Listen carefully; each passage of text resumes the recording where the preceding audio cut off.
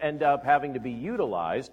But at the same time, it was neat to see people doing that, people running out and getting coffee somewhere else, people taking care of trying to adjust the temperature in here through natural means, since we didn't have AC, people adjusting how they were planning on doing music and all sorts of things. So thank you to those of you who were doing that, although I guess the power issues we're having did something interesting to the computer. So I don't think we're going to have slides this morning, so the screen today is just for decoration.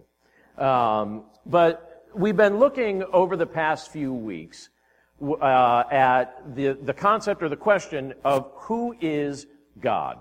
And we've been taking a look at a variety of things that the Scripture tells us about God and about His nature.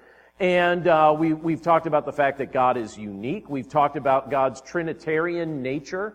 We looked at details related to the Father, to the Son, and to the Holy Spirit.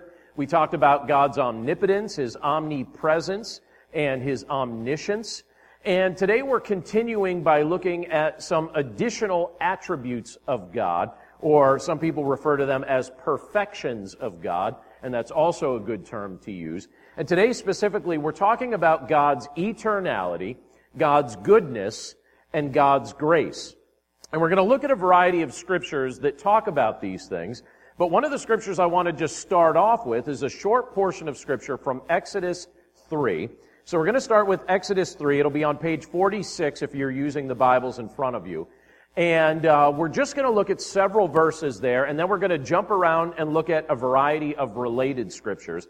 But again, we're starting off with Exodus chapter 3, beginning with verse 13. And I'm just going to read from Exodus 3, verse 13, down to Exodus 3, verse 15. And this is what it says in this portion of God's Word.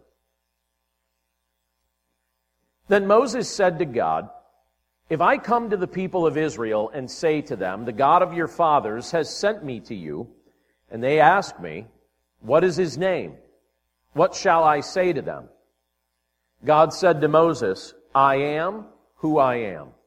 And He said, "Say this to the people of Israel, 'I am has sent me to you.'" God also said to Moses, "Say this to the people of Israel, 'The Lord, the God of your fathers, the God of Abraham, the God of Isaac, and the God of Jacob, has sent me to you. This is my name forever, and thus I am to be remembered throughout all generations." Let's pray. Lord, we thank you for your word, and we thank you for the privilege that it is to be able to gather together today. We thank you, Lord, for the convenience of being able to meet together in this building, and we thank you, Lord, for the absolute luxury that it is to be able to worship you in a building with the luxury of flowing electricity. Lord, we tend to take all sorts of small blessings that you have allowed us to enjoy and experience in our day-to-day lives. We tend to take those things for granted until we experience just a brief moment without them. But Lord, we pray that in regard to our relationship with you, that we would not take you for granted. And today we pray that as we look at your eternality and what that means, and your goodness and what that means, and your grace, and as we discuss what that means as well, that our appreciation for who you are and for how you operate in our day-to-day lives would increase as a result of our time together worshiping you and studying your word. And we thank you for all these things in Jesus' name. Amen. So in just about everything we do, we're conscious of the time that it's going to take us to accomplish our task, no matter what it is, or even the appropriate time for which we should begin the task at the start.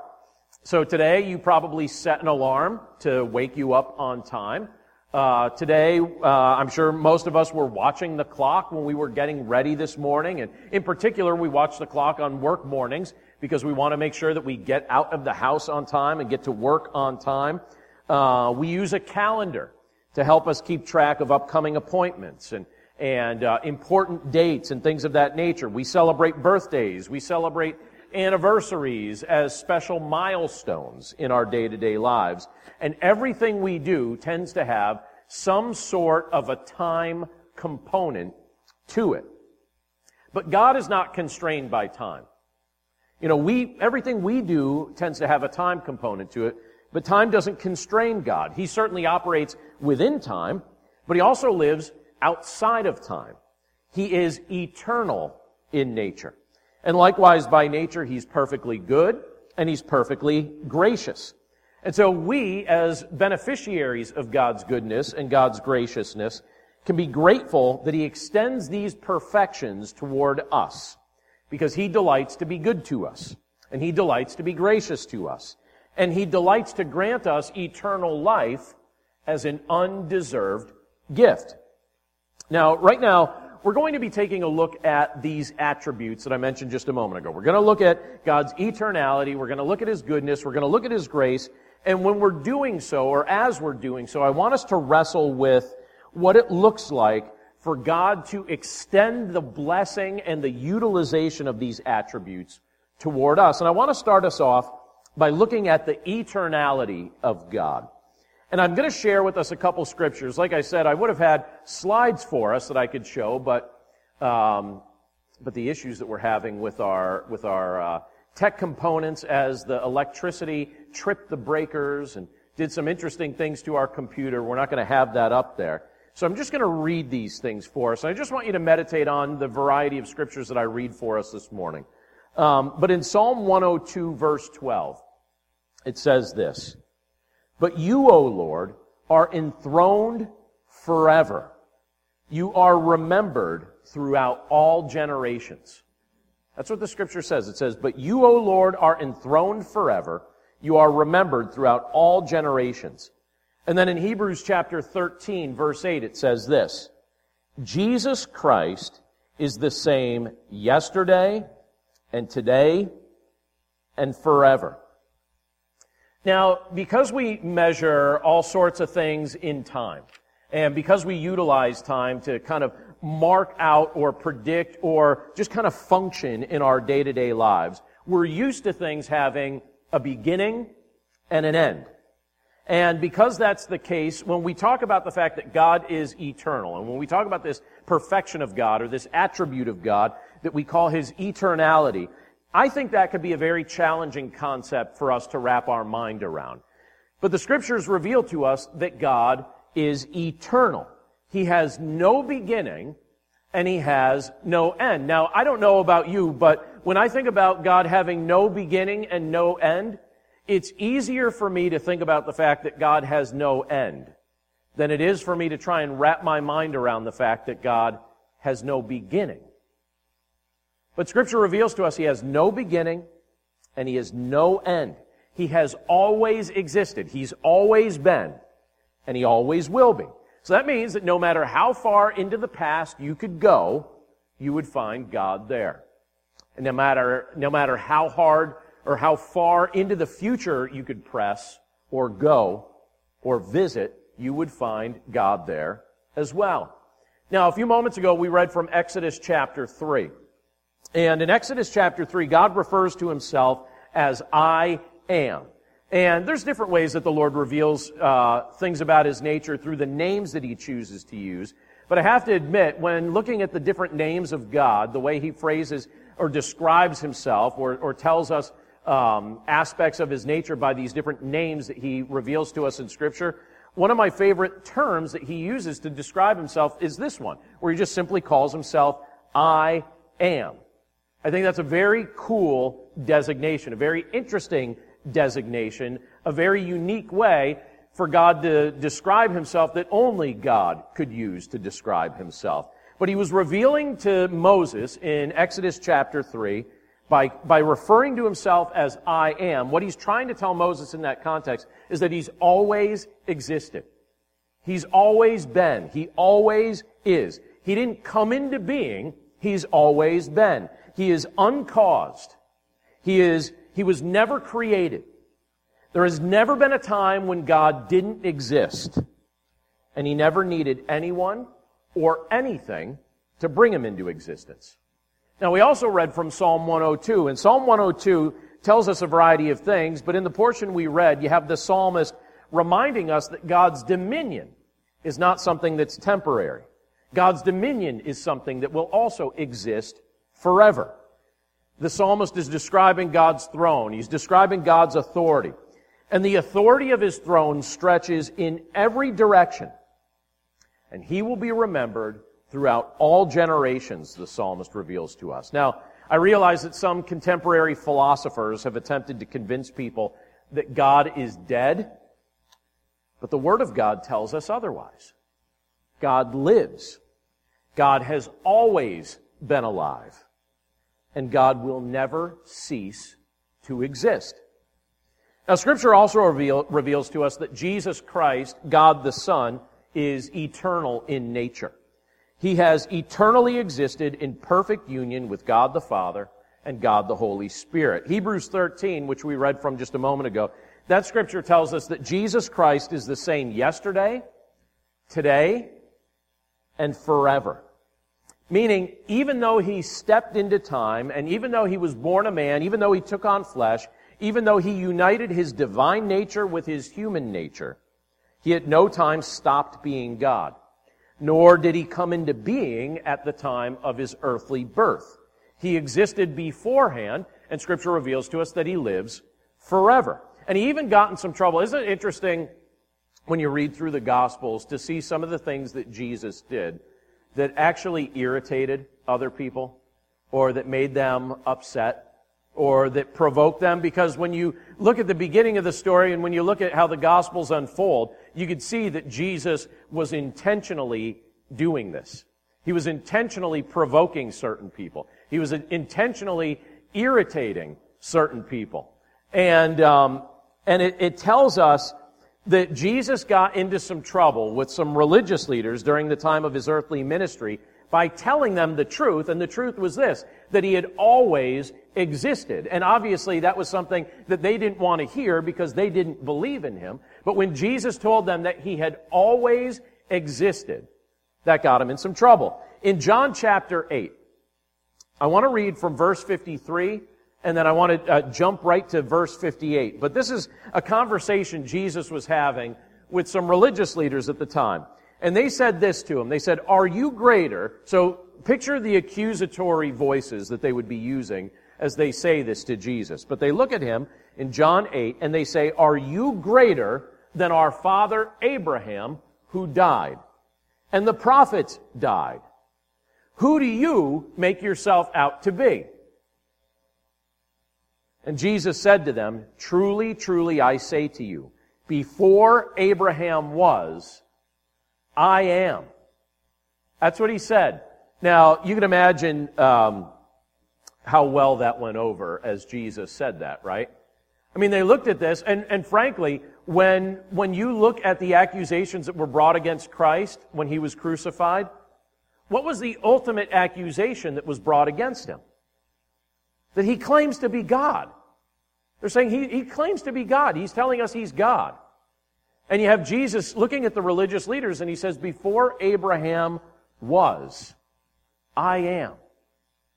And they were irritated with this. They were furious. They wanted to kill Him on the spot. If they thought they could get away with it, I'm certain that they would have. But I take comfort in the fact that God is eternal. And He's not constrained by the limits of time. And because time doesn't limit Him like it limits you and me, He can see not only what has happened, but also what will happen. And when He gives us counsel, so consider this for just a moment. When He gives us counsel, we can be confident that the counsel that we're receiving is from one who has divine foreknowledge of the future. So when our Lord gives us counsel, He's giving us counsel as one who has divine foreknowledge of the future. He is eternal in nature. He exists outside of time, yet operates inside of time. And He gives us counsel, and He can see things that you and I can't see. So, with that in mind, consider some of the roadblocks, or consider some of the unexpected changes that you've experienced in regard to some of the plans that you've made during the course of your life. When those things happen, when those roadblocks come, or when those unexpected changes come, we can be confident that our God who knows what is best for us, our God who can see our futures, is working out all things for our benefit. I had an interesting experience several years ago. I want to say this maybe was about 4 or 5 years ago now. And my wife and I were trying to think about just some investments and some things like that. And one of the things that we had done in the past, before we moved down here to this area, was we invested in some rental property. And we thought, maybe we ought to do that again. And so there was some property we were looking at, and we were thinking, we should invest in that. And we kind of investigated it and looked at it, and we even had an inspector come. I paid $500 for an inspector to come and do a very thorough inspection of it. And we thought, all right, for sure, we're going to buy this investment property. And we began the process, and everything seemed like it was going fine. And then all of a sudden, things stopped going fine. And then in the end, the seller just pulled out of it. Just pulled out of it. There was just a day he just decided to pull out. And I remember looking at it, and I was like, okay, on paper, this all made sense. So I'm not certain why this whole deal just fell through, but it fell through. So it's outside of my control. There's nothing I could do to remake it come to pass. And so I just remember sitting at my dining room table and just having a moment of acceptance where I thought, all right, there's obviously something I don't know that God in His foreknowledge, God who exists outside of time, can see something about this that I don't know, and this thing that made sense to all of us on paper is now not going to happen. So I guess I just need to be content that the day is going to come when I'll figure out why, or where He'll show me why. It's like, all right, I guess we're not buying this property. So we didn't buy the property. And time went on, and the seller actually ended up contacting me sometime after that, and he said, hey, I changed my mind. Any chance you'd buy it from me again? I was like, that ship has sailed. It's done now. Like, we're done. We've moved on to other things in our life. But then over time, I began to realize that if we had gone in the direction of buying that property, it really would have hurt us financially with some unexpected things that we didn't know were coming down the road. And I was like, oh, wow. So in that moment, I was disappointed that we didn't have the opportunity to buy that, but then also content that, well, this must be the Lord's will because this is outside of our control and there's nothing we could do, to then being extremely grateful that it fell through, given enough time, because we were able to see, no, that actually would have hurt us financially, and it would have been very, very difficult for us to kind of reset the course if that actually went through. So it was one of those moments in the past few years where I was just very grateful for the foreknowledge of God, for the fact that God exists outside of time, and that God is eternal in nature, and that He extends the blessing of that attribute toward us in a variety of ways. Now, the Scripture also tells us, in addition to the fact that God is eternal, that God is also good. He is the perfection of goodness. Let me read for us from Luke chapter 18. Now, in Luke chapter 18, verses 18 and 19, it says this, and you have this individual who's speaking to Jesus in Luke chapter 18, and he comes up to Jesus, and he says this. It says, and a ruler asked him, good teacher, what must I do to inherit eternal life? And Jesus said to him, why do you call me good? No one is good except God alone. That's how I think Jesus said that. It's like, why do you call me good? No one's good but God alone. Almost like, so are you saying that maybe I am, in fact, God in the flesh right here in front of you? That's from Luke chapter 18. So God's Word makes it abundantly clear to us that He is the perfection of goodness. He is perfect in His moral excellence. He is perfect in His virtue. He expresses His goodness toward us with the desire that we will likewise joyfully reflect His goodness in the way that we interact with one another. I also like what it tells us in the book of James, chapter 1, verse 17. It illustrates something about God's goodness that is easy to appreciate. And in that portion of Scripture, it tells us that every good and every perfect gift comes from God. The way James 1:17 phrases it is this. It says, every good gift and every perfect gift is from above, coming down from the Father of lights, with whom there is no variation or shadow due to change. So what the Scripture is telling us is that God is the source of goodness, and He's the standard by which goodness is measured. And in His goodness, He chooses to bless us in all kinds of ways that we don't deserve. I don't deserve His blessings. You don't deserve His blessings. And He chooses to be good to us just the same. And in fact, just a kind of, just by taking just a brief or just a quick look at our lives, it gives us many illustrations of the goodness of God all around us. And in fact, sometimes I think it's helpful just for us to look at the Lord and pray and to thank Him for His goodness, just to acknowledge the fact that, Lord, You are good to us. And one of the things that amazes me most about God's decision to be good to us is that He chooses to be good to us, even though by nature we were set against Him as His enemies. Scripture tells us that we were not seeking Him. Scripture tells us that we loved evil. Scripture reveals to us that every inclination of our hearts, by nature, embraced that which was set against God. And yet God looked into that context, and He inserted Himself into that context by sending God the Son, Jesus Christ, into this world to show us His goodness and to rescue us from our wickedness. The very fact that God would choose to do this for us, I think it should foster just a healthy sense of security in our minds and a healthy sense of security in our hearts and in our lives, because God isn't petty. When He looks at you and when He looks at me, He could do whatever He wants to us. He doesn't even have to snap His fingers to make something happen, right? He could just declare it in His mind or declare it in His heart, and it will be so. But God isn't petty. He doesn't toy with us for His amusement.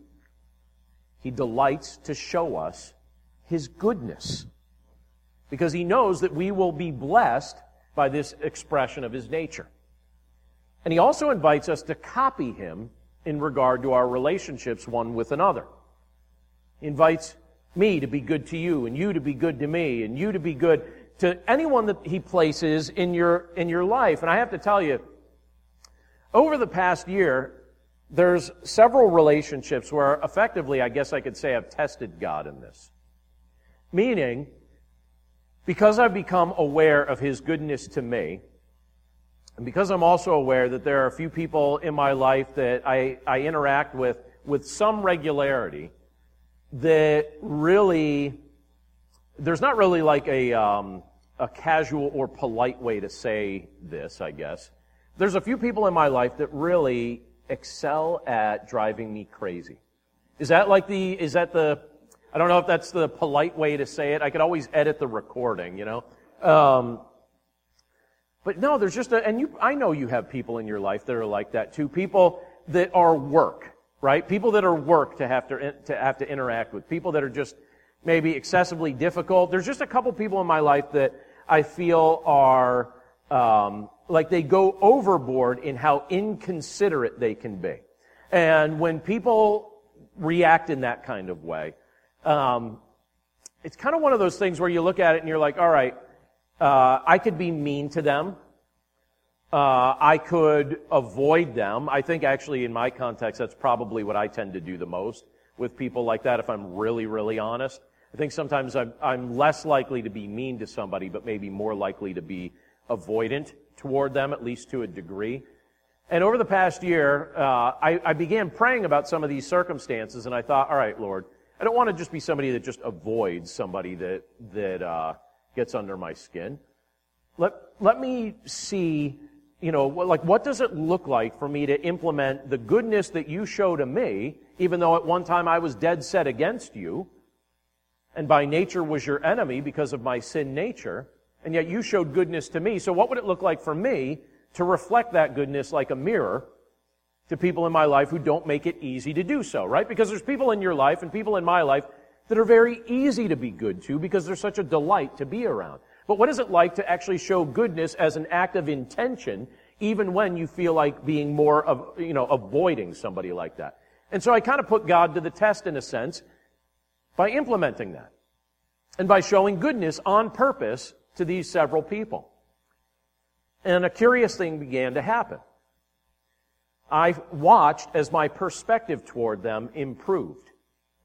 And I watched as I felt more compelled to notice what was going on in their lives.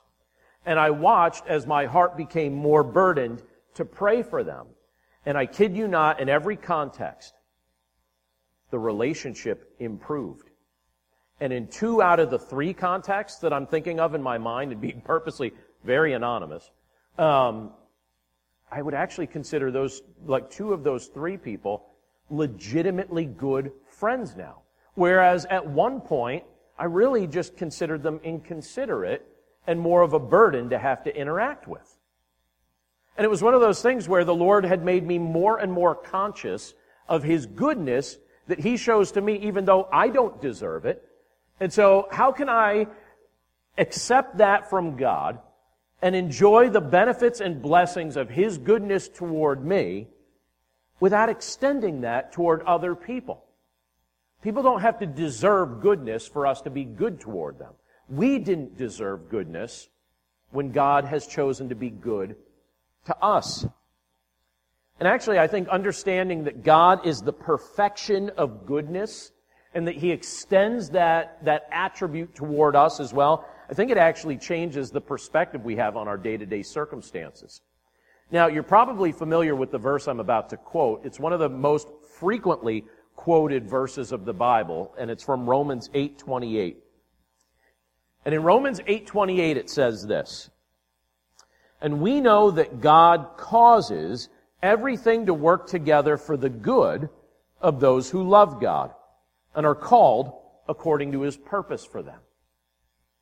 That's what the Scripture tells us, that God causes everything to work together for the good of those who love God and are called according to His purpose for them. So that means that our good God, likewise, has good things in store for those who genuinely love Him. That means, in practical terms, that every circumstance, every trial, every awkward situation, every meeting, and every victory will be worked out by Him for our good. So that means, likewise, that, if He has called you unto Himself, that you can likewise be confident that He has a perfectly good plan for your life, and He's gradually unfolding it right before you. Now, we may not be able to see every last detail of that plan ahead of time, but God can.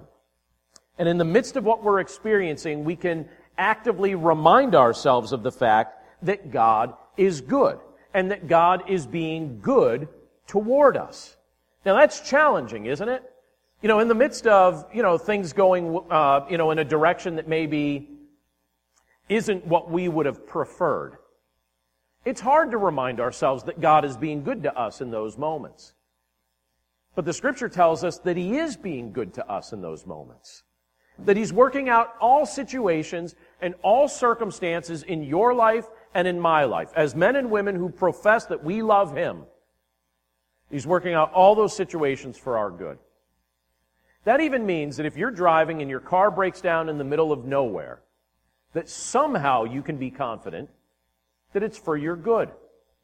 And you may think in that moment, well, how is this for my good? Well, maybe you don't know it in the moment. Maybe you won't know it until you're in heaven. Maybe it's just a moment where the Lord says, hey, I'm just going to give you an opportunity to stretch your faith muscle. I'm just going to give you the opportunity to trust in me in the midst of a situation that seems a little bit difficult for you to trust in me. And that may be the good that comes out of this. But there are circumstances that you will experience and circumstances that I will experience over the course of our lives that in the moment will not feel good. But the Scriptures are true. And God by nature is good. And He tells us that He's working out the circumstances and situations of all of our lives as we trust in Him, as we genuinely love Him. Every circumstance of your life and every circumstance of my life is being worked out by Him for our good. You know when I became absolutely convinced of that? I became convinced of that in 10th grade in biology class. I was sitting in my biology class, and I wish I could tell you what we were studying, but I don't remember what we were studying, and I don't remember if it was maybe an appropriate time to take a mental break or if it wasn't. But I remember at that time, that was the season of my life where I started to become serious about my faith, and I started thinking about that concept. And thinking about how God works all circumstances together in our lives for good. And I thought, okay. And then I started thinking, trying to ask some tough questions in my mind, and tough questions in prayer to Him during that biology class. And one of the questions I asked related to my parents' divorce. The hardest thing for our family when I was growing up was when my parents got divorced. My life was totally different before and after. Completely different. Our day-to-day, where we lived, how our family was relating to one another. It was like literally somebody lit dynamite in my family growing up, and it blew up when I was 8 years old. And I remember watching as some of that kind of settled, and then at age 15, I became serious about my faith in Christ, and I thought, okay, and it was kind of like, I didn't say it out loud, but I remember praying, all right, what good could possibly come out of my parents' divorce? What good could possibly come out of that? And I remember during the course of that class praying about that and thinking about it, but also still being bothered by it. And the Lord allowed me in my mind to start kind of tracing through the timeline of my life. And it's like, okay, well, think back. When your parents were married, you lived in Sturgis, Pennsylvania. And then you moved a bunch of times. And then you ended up in Carbondale, Pennsylvania. And when you ended up in Carbondale, the person that your mother eventually remarried, his mother went to a church in the town of German, one town over. And she invited you and your siblings and your mother to go to church with her. And so you went to church with her. And while you were there at that church suggested to your mother that you go to their summer camp. And your mother suggested it to you. And you didn't want to go, but she bargained with you, and so you went. And the church paid for you to go. And during the course of that week, you met me. Right? That's what the Lord was revealing to me. It's like, wait a second, that's right. That's how I came to know you in the midst of that mess. And how did I end up at that summer camp? Well, I wouldn't have ended up there if we didn't meet these people. And I began to realize, wait, this was the chain that the Lord started. And then I began to see what was happening there. And then the story continued. At that summer camp, I met some people that went to Philadelphia College of Bible. And they suggested to me that I check it out. And so my senior year of high school, I checked it out. And I went there because I liked it. And you know the main reason I chose going there? Because it was like camp in my mind. It reminded me of camp, at least the environment, the culture. We didn't have to take classes at camp, but... And then while I was there, I met my wife. It's like, okay. And also, I got plugged in with the network of churches that church in German was part of. And I wouldn't even be here if not for that chain of events, because that's how I learned about our church here in Langhorne and the whole situation that it was in 10 years ago as it was shutting down and needed to be replanted. And I think back to it, and I keep seeing this chain of events come back to that. And so you can test God with that question. You can look at something and you can say, Lord, this was one of the most difficult moments or the most difficult moment of my life. What good could you possibly bring out of that? And the story keeps getting longer and longer and longer in my life as I watch how the Lord orchestrated certain things that totally upended my day-to-day life, but He was more concerned with me coming to know Him than He was concerned for my temporary comforts, if you know what I mean by that. Everything could have gone fine and smooth and maybe looked a little bit more like Leave It to Beaver's life, right? Which I would have preferred at the time. But in the end, what I ended up seeing was the Lord using difficult circumstances to call me and my siblings, and then eventually my dad and many other members of our family, unto Himself. And it's been fascinating to watch that trail unfold. I can tell you, as somebody who's dealt with some difficult things in my life in addition to that I still say, God is good. I believe Him. He is the perfection of goodness. And we can say that to Him and believe that about Him in the midst of whatever difficult circumstance we may be going through. God is good. One other thing that we're looking at this morning, and this is where I want to finish this up, is that in addition to God being eternal, and in addition to God being good, God is also perfectly gracious. He is the perfection of grace. Let me read for us from Hebrews chapter 4, verse 16. It says this: "Let us then with confidence draw near to the throne of grace, that we may receive mercy and find grace to help in time of need." So the Word of God also reveals to us that God is the source and He's the perfection of grace.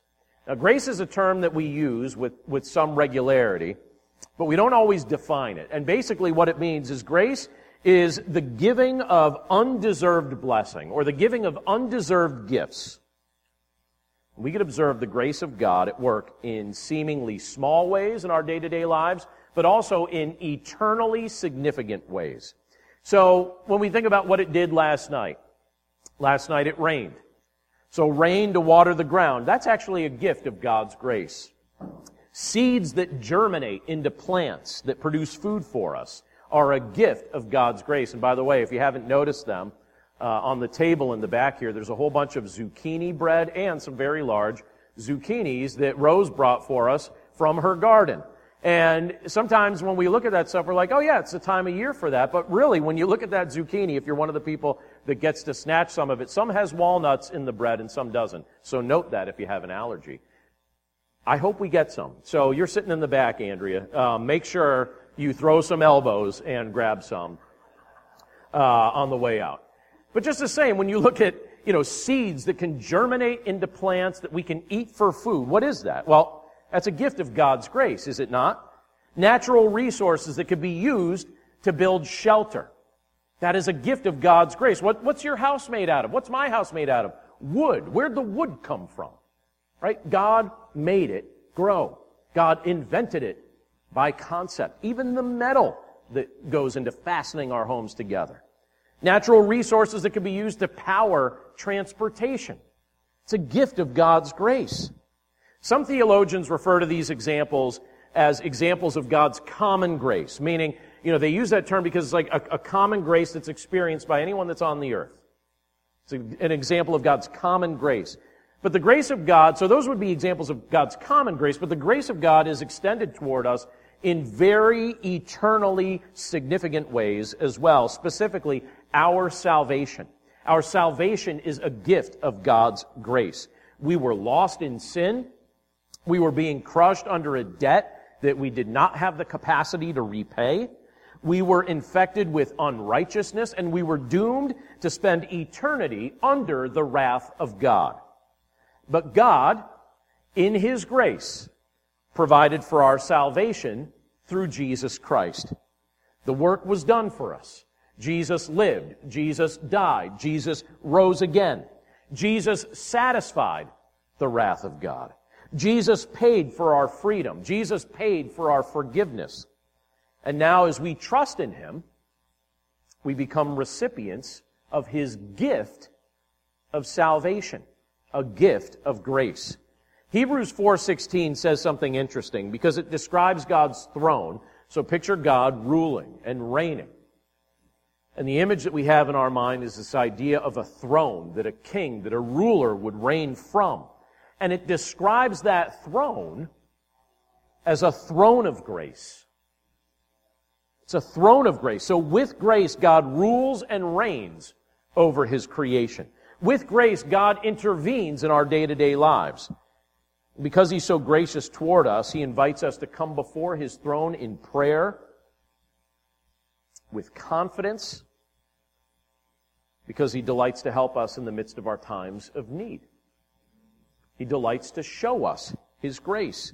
He's ready to bless us in ways that we don't deserve as we trust in Him, as we walk with Him, as we communicate with Him daily. Now, sometimes we're tempted in life to grumble because maybe we feel like we aren't getting what we deserve. I have a friend who recently commented that her husband deserves a new car. That's what she said. He deserves a new car. So You don't know this family, but does he deserve a new car? You know, what if he didn't get one, right? Well, if he doesn't get one, should he be upset if he didn't get the new? By the way, he did get the new car, and she said, yeah, he deserves it. He deserves the new car. So, in general, do we deserve nice things? Do we deserve good weather? Do we deserve tasty food? You know, do we deserve a life that's free from conflict or a life that's free from adversity? No. We don't deserve any of those things. If God actually gave us what we deserved, we would be devastated. We broke fellowship with God back in the Garden of Eden, and since that time, we deserved nothing more than His wrath. That's the only thing we deserve from God. So we shouldn't grumble when we're inconvenienced. We shouldn't grumble when we aren't treated like a king or a queen. We shouldn't grumble when the sky is cloudy or when the power goes out or when our food tastes bland. Instead, we should be grateful for any common grace that the Lord extends toward us. So the oxygen we're allowed to breathe, the shelter that protects us from the weather. We should likewise be grateful for the eternally significant acts of grace that God's given us, meaning He's given us hope beyond our current circumstances, and He rules from a throne of grace, and He's chosen to bless us in more ways than we can count, and we didn't deserve a single one of these blessings.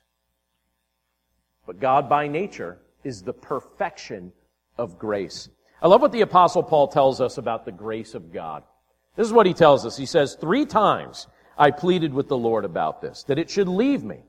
But He said to me, my grace is sufficient for you, for my power is made perfect in weakness. Therefore, I will boast all the more gladly of my weaknesses, so that the power of Christ may rest upon me. Again, my grace is sufficient for you. That's what the Lord reveals to us, that His grace is sufficient for us in the midst of all we experience. That's from 2 Corinthians chapter 12, verses 8 and 9. God's grace truly is sufficient for us. God's goodness is inspiring to us. God's eternality is comforting to us. And today, and let me just say this as we finish up, as we meditate on these attributes of God, let's be thankful that He's chosen to bless us as the beneficiaries of these perfections. Because again, the only thing we deserved from Him was His wrath. The only thing we deserved from Him was eternal separation. But God, in His grace, interjected Himself into our circumstances and chose to rescue us. Jesus Christ, God the Son, came to this earth, lived the perfect life, died death in our place, rose from the grave, defeating sin, Satan, and death, and as an act of grace, He extends the gift of salvation toward us, and all we need to do is trust in Him to receive it. We don't have to earn it. It would stop being a gift if we had to earn it or deserve it. And He says, you can't earn it, you can't deserve it, you don't want what you can earn, you don't want what you can deserve. It wouldn't be good for you. But God, in the perfection of His goodness, God, in the perfection of His grace, has extended grace to us. And He offers us the gift of salvation through faith in His Son, Jesus Christ. And then likewise, as men and women who have been blessed to be created in the image of God, and I'll say this as we finish, He gives us the privilege to live eternally. God, who is eternal, gives us the gift of eternal life through faith in Jesus Christ. Our God is eternal. Our God is good. Our God is gracious. I don't know what you're experiencing right now. I don't know if you're dealing with difficulty or adversity or if everything feels like it's going exactly like you hoped it would. But whatever circumstance you're in, I hope that you could say with confidence, just like the Apostle Paul was able to say, that God's grace is sufficient for us, and that likewise, as we think about God, think about who He is and what He does, that we could look at Him and say, just like James said in James chapter 1, that ultimately God is good. Every good and perfect gift comes from Him. And like the Apostle Paul says in Romans 8, that God is working out all circumstances for the good of those who love Him. Let's pray. Lord, thank you so much for your word. Thank you for the privilege to be able to trust in you and to walk with you and to live with you and to have hope in you. Lord, again, we recognize that we don't deserve a single good thing from you. The only thing we deserved from you was your wrath. We deserved condemnation. We deserved eternal separation from you.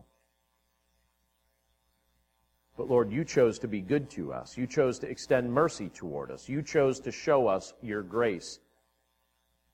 And because of the work that your Son, Jesus Christ, has accomplished on our behalf, now through faith in Him,